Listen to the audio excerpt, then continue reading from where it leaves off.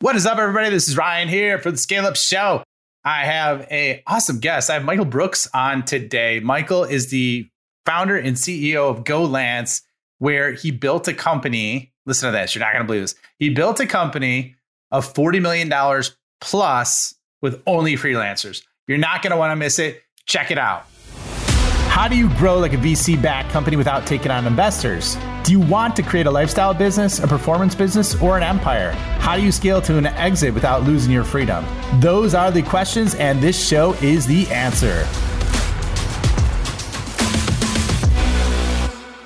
Welcome, everybody, to the Scale Up Show. This is your host, Ryan Staley, and I have a very special guest with me today. I have Michael Brooks. Michael is the founder and CEO of an award-winning online freelance marketplace called goLance, and he's made it his mission to help others by finding new business solutions through digital marketing and electronic payments. Michael, welcome, man. Happy to have you on the show.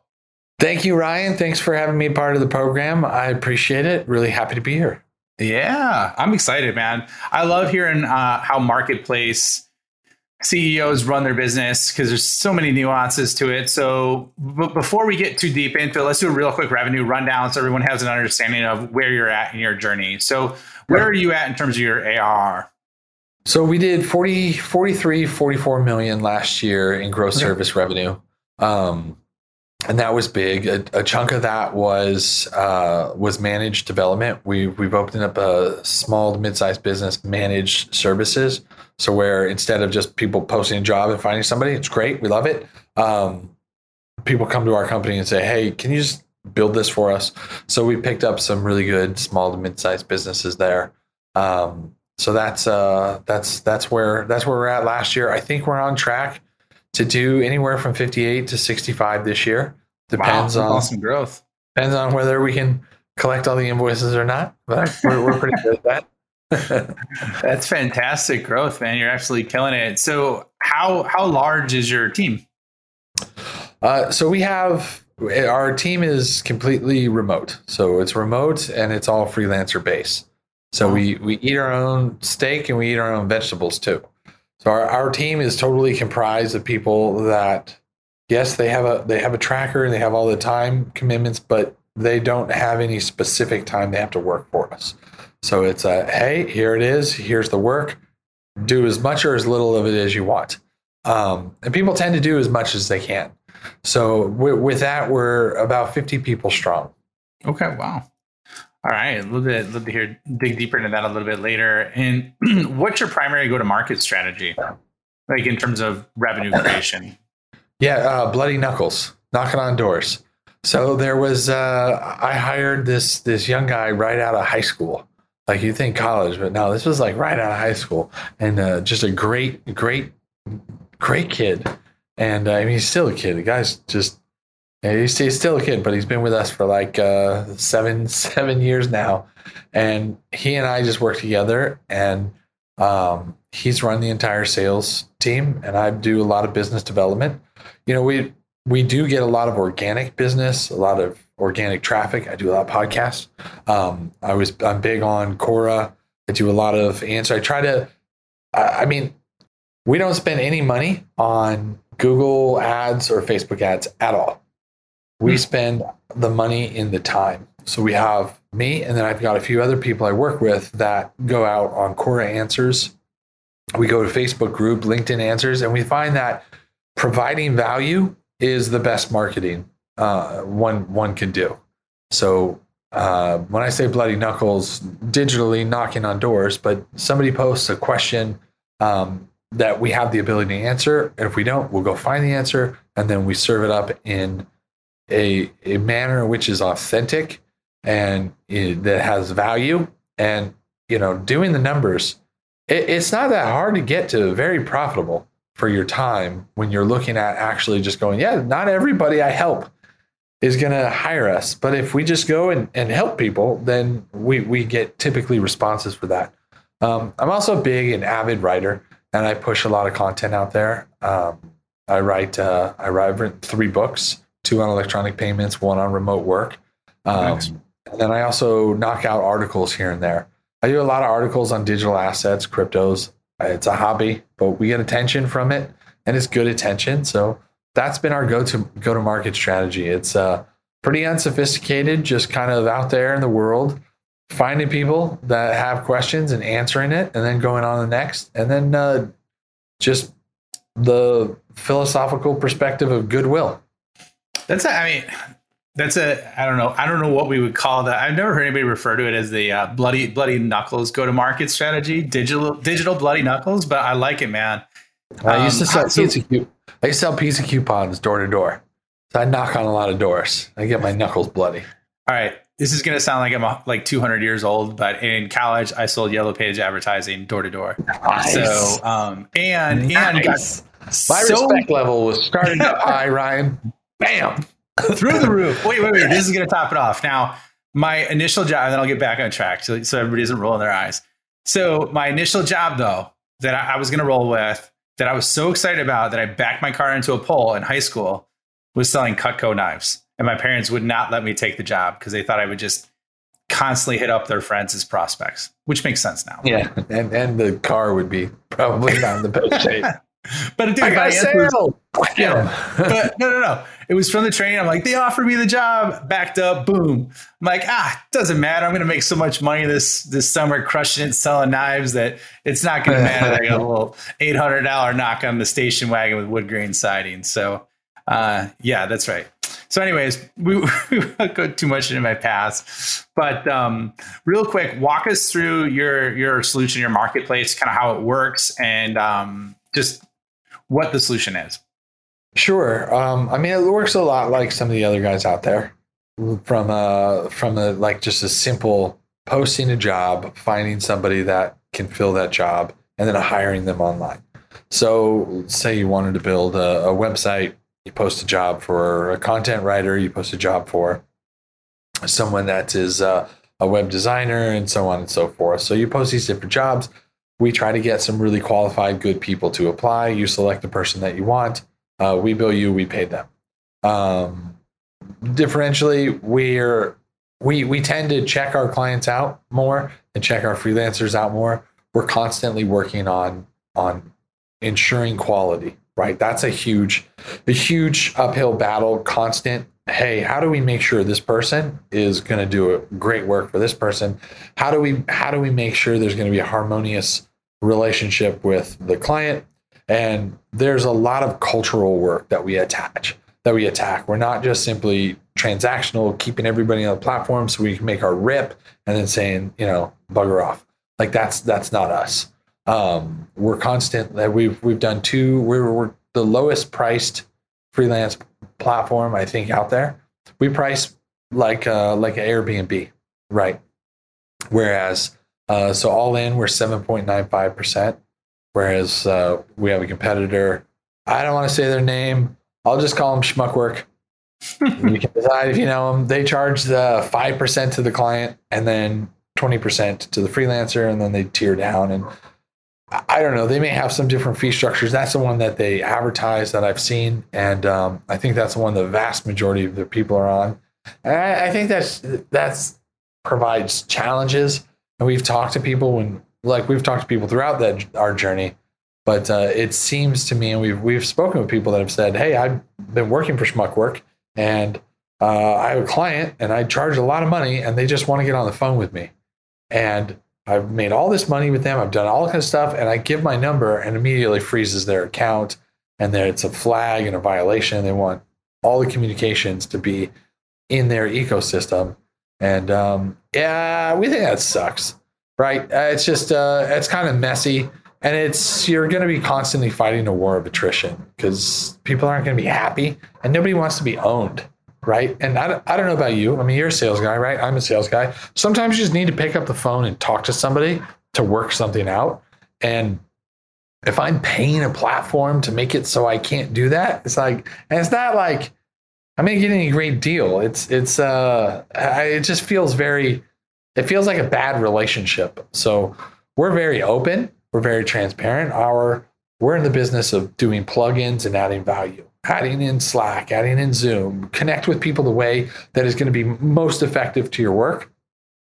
And then we try to cause as little pain with the fee structure as possible, allowing people to toggle setting the toggle in the middle. So we recommend 3.9% to the client, 3.9% to the freelancer. Nobody feels hurt. Everybody feels like they get a lot of value. And then adding in different elements, virtual cards, soon physical cards, which have a lot of cost when you use outside sources. So payments, backbone, very strong. And just kind of keeping in that vein going, dude, we want people to work with us forever. And I don't want to watch and see if they're having a phone conversation on Slack, right? I don't want that. I want them to talk, and I want them to work better on our solution.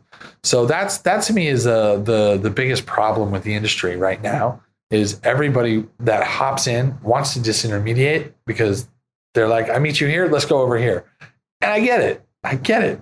But it's like not fair to the platform, but the platform's not really being that fair. So we're going, how can we make it work for everybody? And sure, some people are going to shave a couple points here and there.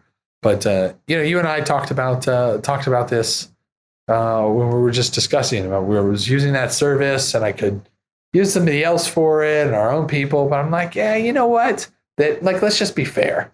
I've got a good thing going with them. They take care of stuff. I pay a little bit of a premium, but you know what? I feel really good about the work they're doing. So I'm gonna let it ride.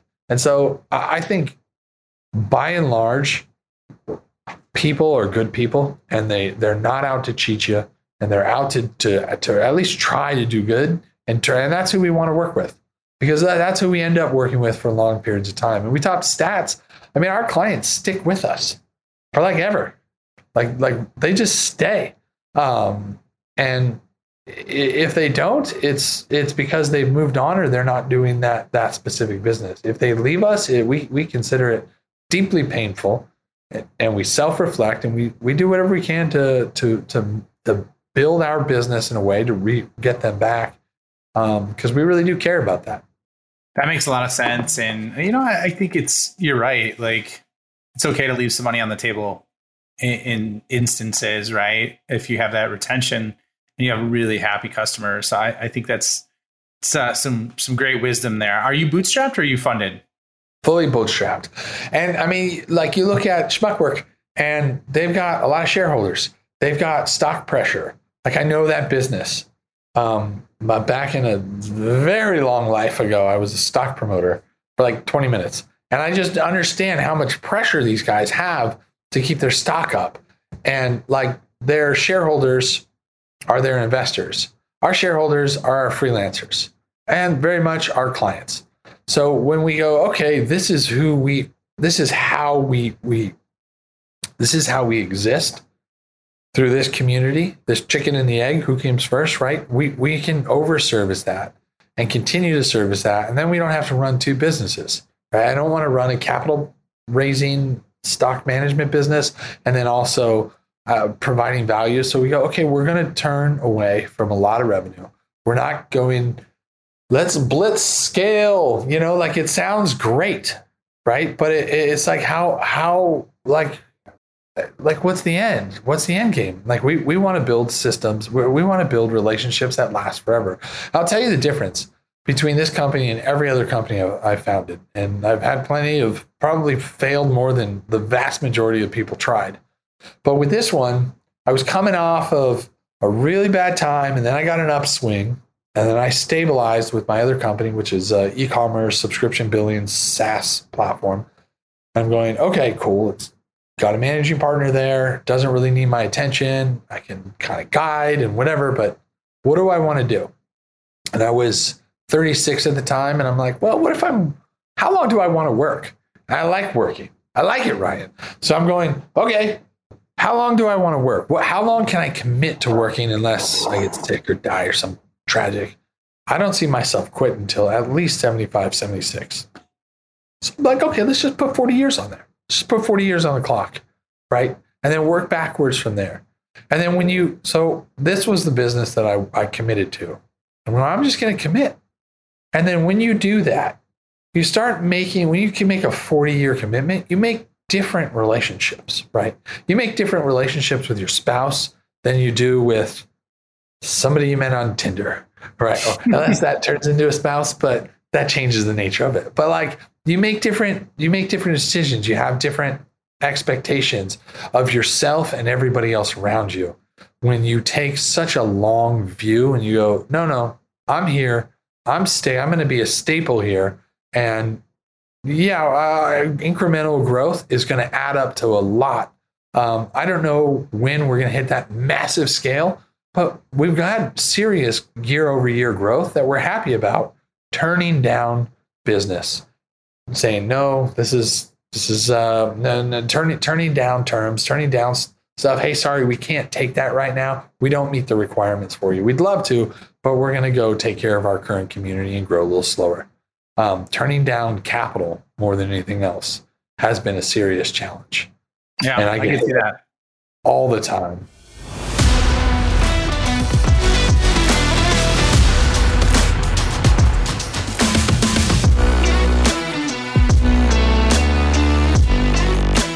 Hello, this is Ryan here. Real quick, if you are enjoying this episode, please hit the subscribe button and leave a comment or review. If you want more help or just want to learn more about what the top SaaS CEOs and founders are doing, check out my website at www.ryanstaley.io. Join my newsletter, check out other free content and resources I have there, and let me know if you want to scale your business. Now back to the episode. So how long is it taking you to get to this 43 million mark if you bootstrap? Yeah, so we're 7 years live now. Wow, that's awesome. And would you say that's primarily because of your I guess value-led go-to-market strategy, where you're just answering questions and helping people out on Quora, Facebook groups, LinkedIn, writing articles? Yeah, that's it. So with the e-commerce company, people needed help setting up their websites and stuff. So I went and found some really good developers. In fact, guys that have made over $1 million on goLance, which I love it when they're in the seven figures club. Like, that is exciting. So one of them is as far as Omsk, Siberia, which I actually visited. That was out in Russia a long time ago for a conference, and then I just popped down to visit him. And if you ever have a chance to go to Omsk, Siberia, the thing about it, and I say this with all due respect, it's not a great place to visit, but you wouldn't want to live there. Never go back. Never. Dude, it's not the spot. But I just found out that I was like, dude, you're a good guy. You do good work. Your prices are fair. I can sell a value. And I can go give somebody else a value and make a couple bucks myself. Great. Which we used to build a platform. So I went out and just selling him. And then he went and got a team. And he's like, well, it'd be great if we could split payment and I could charge this and you could charge this. And this is how visibility management. I was like, okay, we'll build that. And so we built a lot of our subcontracting system through that logic. And that allowed him as a solopreneur to turn into an entrepreneur. And that was really exciting. So we were really good about going out, finding work. And then it kind of built up. And people started asking questions. Hey, what's with this freelance platform? And then of course the sharks come out. I mean, we get sharks coming out all over the marketplace, two-sided marketplaces. They're always trying to hit us. And, we fight it off the best we can. Every now and again, we lose a couple bucks, but we learn. I've even offered to pay guys that have like stolen from us at the early days. I was like, hey, that's really good. How'd you figure that out? I'll just pay you. You just show me what you did. And they're like, what? I'm like, no, we found you on vk.com talking about this with somebody else.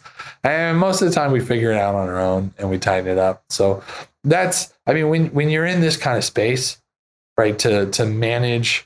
I mean, we've had, I think, $2,000-$3,000 in chargebacks over a year. That's like unheard of, right? It's unheard of because we really qualify our clients and we try to find people that are going to be on the platform, be engaged with their freelancers for the long haul. As we grow and as we start to pull the Band-Aid off a little, open up the gas a little bit, that may change. We may loosen those restrictions and allow a little bit more of an automated process. Right now, we're a little more hands-on, and we're doing that to keep ourselves safe and keep our community safe and not get into some of the trouble we've seen other guys get into. Well, and I think, I mean, that's a pretty cool story on how you guys started and how you started to grow. I guess like what's the thing that I'm really curious about, and I love that you built around the guy in Siberia and you went and visited. I think that's cool. That's a great story. So how, but like, you know, we were talking about your go to market and how you really just try and help people. And I know you created those books, but like, walk me through that, like all the way from the writing to the answering questions, like how much time do you spend on that, you know, daily? And then how much do you deploy your team on that? Because I think that's like, I talked to a guy who went from, he was in jail, right, to getting like 1 million followers on Instagram and Facebook and having a multi-million-dollar business in about 9 months. And one of his key strategies were he went live every day for an hour, and then he would answer questions for like 2 hours on anything related to his subject. And so you kind of piqued my curiosity that you mimic some of the same strategies. So I'd love to hear just kind of like step by step, if someone wanted to grow, because that's amazing, man. To go in 7 years to like 43 million, that's fantastic. So what do you do? What's a framework someone can apply like instantly that you did in their own space? First, wow, like that's crazy about your friend. And yeah, the time intensive, it's time intensive. It was a lot more for me at the beginning. And then now I've brought in people to help, and they do their own content, their own messaging. But it saved us a ton in ads. It saved us a ton in ad budget. And now we probably, like dollars wise, I probably spend a lot less on the people that are going in and specifically answering, that are just wearing our badge, right? They're wearing our badge in their banners. I've spent a lot less on that than I would on buying ads. You can blow money buying ads very quick. So how can people deploy it? Well, like I said, Quora is my like number one. So I have a friend who does CBD. He's an e-com marketer, CBD, and he's a huge marketer. And I was like, look, Derek, man, what's your cost per acquisition? And I think he said $120. And I'm like, okay, $120. So 240. If you're picking up a content writer that's writing for your brand, that's answering every question on Quora, or you got Yahoo Answers, or there's all kinds of Facebook and LinkedIn groups. Go joining all those groups, and kind of like your guy is going live. Man, what a strategy! I might take that strategy. I'll try and I don't want his background, but but God bless him for what he did since in 90 days. Or you say 9 months? It was like 9 months. It was 9 months, but still. Still, it's huge. Still very good though. But so if you find, so we have, and we can help people. We mentioned we have good English speaking content writers in South Africa. We work with a lot of people in South Africa, about $6 an hour to start. And that's a good solid writer. So that works out to about $250 a week, right? So $6 at 40 hours. So that person answering all those questions has to get 2 people to buy. Mm-hmm. 2 people spending 40 hours a week talking to people, making friends. Has to get 2 people. Hey, where can I get high quality CBD? Well, let me tell you everything there is about CBD. Let me give you all the answers on it. This is our brand, but buy whatever you want. You know, try not to be too self-aggrandizing. I mean, that's like, there's so many, you could keep that person busy all day. I don't know how many orders a week he's getting, but I'll bet it's more than 2. If you're out there bloody knuckle, knocking on doors, talking with people in a digital environment, 40 hours a week, and you have somebody dedicated to that, yeah. And so his cost practically costs him $120 to get a customer. So he has to get 2 customers a week. Having someone full-time just discussing with potential customers, answering their questions. What's gonna do it, right? Buying a bunch of ads and having a little like fun image on there, and then driving traffic to a site that's going to convert, or having a human being reach out and connect and actually have a discussion and give you something of value. I think it's going to be a lot more than 2 weeks, but 2 weeks is all he needs to scale that. And he's like, oh man, if that works, I'll get 100 of them. I haven't talked to him in a while, but who knows? It's a winning strategy that's grossly overlooked. So let's go back to you, man. So like first year, like how much time did you spend on it? Like ballpark, right? Probably 4 or 5 hours a day. Okay, which is that? I mean, that's a big commitment. But the beautiful thing about it is you really understand your market if you do that, right? And then if you're looking at that, so you got to put in the elbow grease initially. Get a little knuckles a little bloody there, right? So, but then so I like the concept of what you're saying is like hiring a writer, doing that. You mentioned writing. You get to understand your market. You can drive your business by understanding the responses of the community, and it's different when you're in touch with your market, when you're actually like eating from the same side of the table as them and understanding what's going on in their lives. Man, it changes the game. Yeah. So then how do you scale that over time, right? You just keep adding writers and then looking for different, communities to kind of infiltrate or participate in? Yeah, I mean, there's an element of scale, and then there's an element of cap out, right? There's only so many answers you can give. you can scale your writers up. I think it works better in e-commerce. I think it works much better in e-commerce and something measurable. You look at every writer and you go, okay, I can afford a $120 cost per acquisition. You owe me 2 sales a week, right? Here, go tackle this and answer all the questions. And you can scale. I think e-commerce companies are grossly underlooking this type of strategy. From a regular SaaS business perspective, yeah, it's got a I don't want to say a shelf life, but it's got a monthly cap to it. And then it's how else do you reach your customer? So I do a lot of panels. I do a lot of podcasts like this. At some point, damn it, we might buy ads. I don't know. It's probably going to come.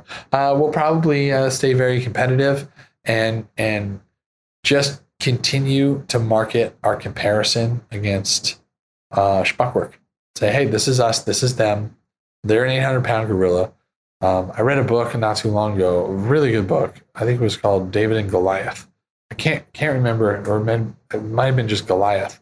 It was I think it was David and Goliath, and it was there's disadvantages and advantages and advantages and disadvantages. When you're young and scrappy, you can get a certain messaging out, and who the other guy is considering, and you can mention and say, this is who I'm up against, and this is why. And if I look at companies like that, and I think of Blockbuster, right? People didn't quite rush to Netflix because sure, lying in bed naked and be able to watch movies is great. But like Netflix didn't start that way. It was like sending you a DVD. People didn't quite rush to that so much because of the convenience of it. That was part of it. But I think they hated Blockbuster so much. And that was some customers came in there and kind of felt abused, right? And they were following the rules. They had every right to charge the late fees. But it was just like a nasty, not good feeling. And when Netflix came in with an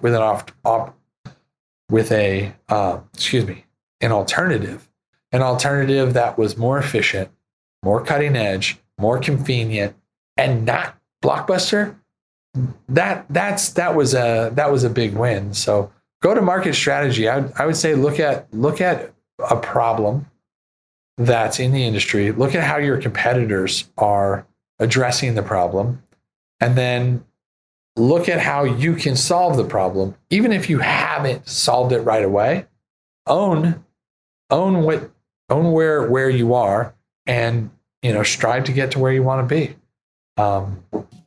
I don't know if that helps with answer questions on Quora. Well, I mean, I think so. What you're talking about, I watched the documentary Netflix versus the World. Did you see that? It's awesome. If it's on Amazon, and it's like from the initial start to the first DVD being shipped out. to when they tried to sell the Blockbuster, to when Blockbuster, when they eventually, made an offer for Blockbuster, to when Carl Icahn shut down. It's a really fascinating story. And it hits on a lot of what you're talking about. And then, as you're talking though, one of the things that it strikes a chord is, every strength can turn into a weakness. Every weakness can turn into a strength, right? And it's so funny because this is coming up a lot. Everything always happens in 2s and 3s. But I just had a branding expert on, David Breyer, earlier today, and he talks about creating your own category through looking at the marketplace, looking at what your competitors suck at, and then also looking at, what you're stronger at, and then how much of a gap there needs to be versus you versus the competition. So I think there's some great stuff there that you just highlighted. So Michael, one of the things that, and we're getting close on time, so I want to be sensitive to that because I know you got to go speak soon. So one of the things that I'm curious of is, and something fascinating is you have a company all on, freelancers, right? A really big company too, revenue amount for that size. How do you create an organization like that that flows, right? And I mean, to go with your growth projections too are amazing. How do you do that? How do you create that? So if someone's looking to really grow in a capital efficient manner using freelancers like you, how do they make that happen?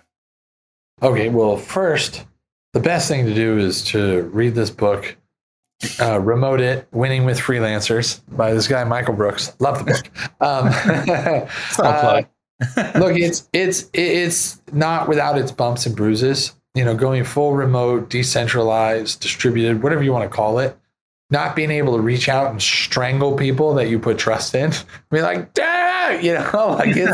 it's an ultimate challenge. It comes down to culture. Like, how do you create a remote work culture? So if you're going to conduct business this way, one, be very careful on who you hire. Bring people on. When you're bringing people on to be part of your company, multiple interviews, like spend the extra time, have other people in your organization discuss. You don't want to just say, hey, you've got a skill, we've got a need, let's put you in there and have it work. I find with, at least for us, this type of distributed remote culture, remote work really, really requires that people be a certain type of communicator and that can work together remotely. It's not for everybody, and each remote culture is not the same. Other things like all hands meetings and different things to connect companies, little spiffs, those are fun. I've had people that I have people in this company that I absolutely love. That when we have relatives or animals die, we'll sit around and talk for hours. And, we toast on each other's birthdays, but I've never actually physically met them, which, I can't wait to. Before the pandemic, I was flying out all the time, meeting with people. That's important. It helps a lot having those times where if you can do it to get out. If not, having somebody dedicated that can fly out once or twice a year and just go meet with people. I find that very helpful. We have a team in Belarus. We work with an agency out there, and they have their team of freelancers, and we work with other people that aren't part of that group. And I was like, it was a long time ago before all the crazy stuff. Most of them are gone or all distributed now. They're all over the place. But there was like the biggest rock band in that region was playing, and it was super, super cheap to get them really good floor seats. So I just got everybody floor seats and sent them all clothes, and they wore their shirts. And so finding a way to fun and creative ways to create culture and give people a sense that they're part of your company, that they're part of what you're doing. And that even though they're far away, we've won a few awards, right? When we actually get the award, they give you an opportunity to give one to other members of your company. If it's in a specific area, we'll send those to certain people, just so that that have been a part of particular acknowledgement. And that seems to go a really long way and build a lot of trust. And then there's just treating people like human beings, right? Somebody has a relative die, somebody's going through something challenging. What's the harm in saying, okay, no worries, take a week or two off, and then we'll just pay you, right? You're not required to, but it's the right thing to do. And it's a good thing to do. And I'm not saying that you should do that or you need to do that for everybody or really anybody. But if there are people that you care about, that you want to demonstrate, let me put it this way. When you get the opportunity to show good people that you work with, that you care about them and that you're a support for them, I think you should take it. You should seriously consider taking it. If somebody's having a hard time and you can ease their financial stress, you don't have to work this week. You don't have to work next week. It's fine. Take this off. We're still going to pay you your full amount. Just go be with your family. And you can take that opportunity to support them. Man, it comes back in spades.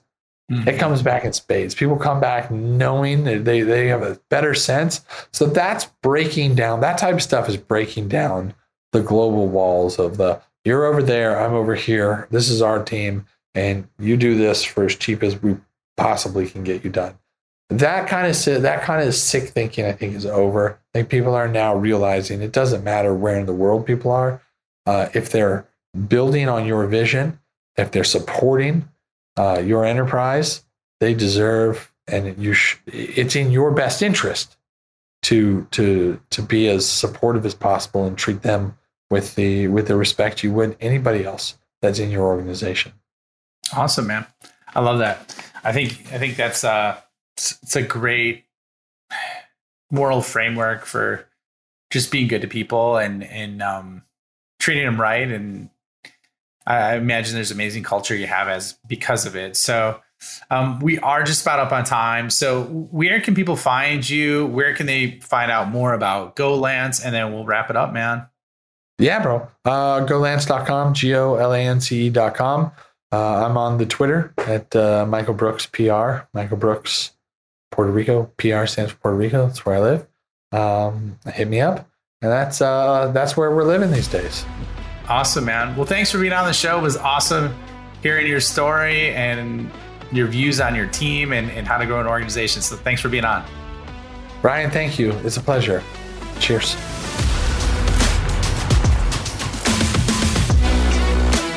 Thank you for checking out the Scale Up Show. My mission in life is to help founders and revenue leaders avoid all the pain and suffering in revenue growth so they can flip it and create a life of their own design. So if you enjoyed this show, please like, review, share it on social, and more importantly, just share it with a friend. Share it with someone that you think could learn and benefit from what you heard on today. But the more we get the message out, the more people we can help, the bigger the impact we make, and the bigger the community gets, which helps everybody. So once again, thank you for being a loyal listener. I appreciate you and look forward to seeing you on the next episode.